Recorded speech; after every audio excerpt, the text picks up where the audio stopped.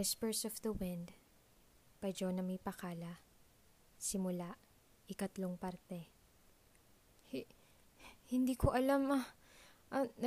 Nagpunta ako rito dahil nakita kong wala siya kaso, I explained with shivering lips. Lumapit silang lahat sa boardwalk. Tinuro ko ang kutsilyo sa hardinero at mayordomo, kaso lang ang kamay na nagamit may dugong halo. Ano to? The mayordomo screamed at me as she first forcefully pulled my arm for a clearer view. Nilapitan ng hardinero ang kutsilyo at ineksamin pero hindi na hinawakan. Bumaling siya sa akin at bago magpatuloy sa sinasabi, Luciana shrieked as she watched the crimson mixing on the dark blue waters. Asan si Orian? Ano nangyari? Si Luciana. Napatingin ng hardinero at mayordomo sa akin.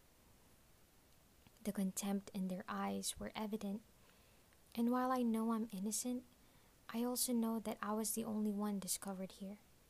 I touched the knife and there was no other witness. Pinangunahan ako ng kaba. My tears rolled down my cheeks as I explained thoroughly what I know.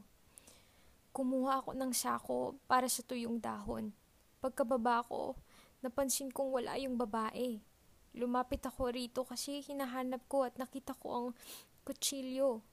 Nakababa po yan at hindi kita ang dugo. Napulot ko po kaya naduguan ng kamay ko. Binitawan ko kasi natakot po ako. Tawagin mo ang mga tauhan, utos ng mayordomo sa hardinero nang hindi tinatanggal ang galit na titig sa akin. Umiling ako at ngayon umiiyak na. I looked at my friends for rescue but they were scared too. Asher, tawagin mo ang tauhan ni Senyor, bilisan mo. Hindi nakagalaw si Asher. Tinitignan lang ako ng may pag-aalala. I cried more when I realized clearly what was happening. Ano? Asher, bilisan mo! Sigaw ng hardinero, dahilan ng pagkakagulat ni Asher at ang pagtakbo. Wala sa sarili kong naipahid ang dugo sa kamay sa aking damit. Gustong gusto kong mawala ito pero walang nangyari. Tumikit lang sa damit at kumalat pa. Napulot ko lang po yung kutsilyo. Nagpatuloy ako sa pag-iyak. Nasaan si Miss Orian? Iyan ang sagutin mo. Sigaw ng mayordomo sa galit na boses. Umiling ako. Hinahanap ko rin po siya kanina. Hindi ko po alam. She sneered at my answer and shook her head on dismay. Pinasadahan niya ng tingin ang buong lugar bago muling tinignan ang dagat. Hindi kalaunan dumating na ang mga kasambahay at maraming tauhan ng mga merkadehas. I cried more when I saw my 3 friends being held by their arms forcefully. Tumili pa si Cynthia at naiyak na rin. Wala po kaming kinalaman! Wala po kaming kinalaman! She cried. Bitiwan niyo po ako! Gusto ko na pong umuwi! Si Eileen naman habang iginigiya sila paakyat ng hinagdanang boto. I tried to go to them and be with them but a number of men stopped me. Mas lalo lang akong natakot nang nakita ang kasiguraduhan sa mga mata nila.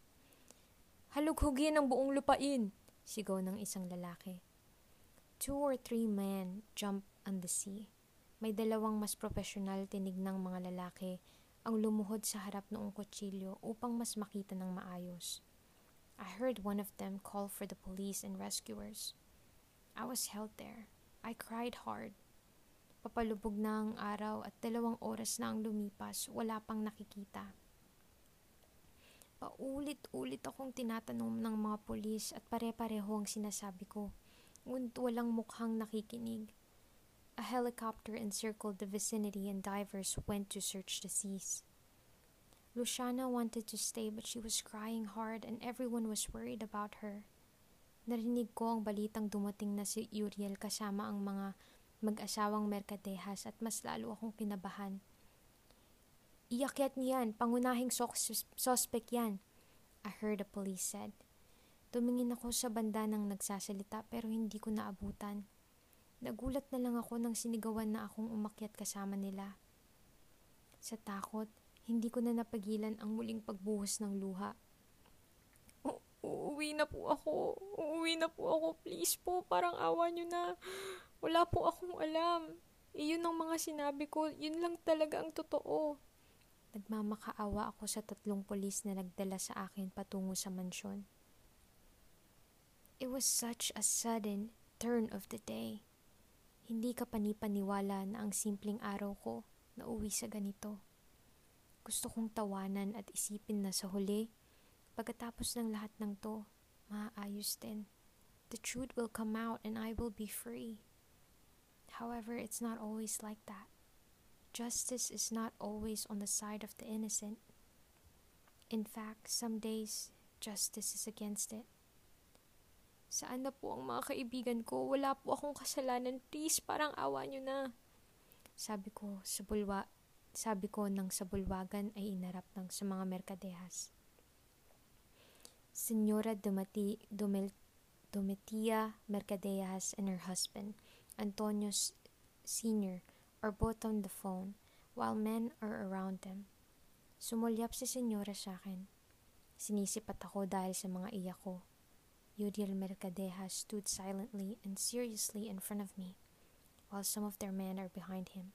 Please, sabay tingin ko kay Uriel. Funny how I've always imagined that our meetings are magical and different, just like before.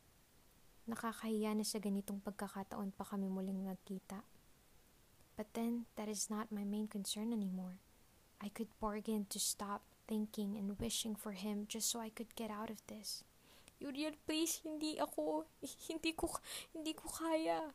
Nakita ko lang ang kutsilyo, hinanap ko yung babae. Umiiyak kong sabi. Uriel looks serious and rootless, but I know he's rational. He wouldn't immediately make an assumption. Mas lumapit na kasambahay sa kanya at may ibinulong ito.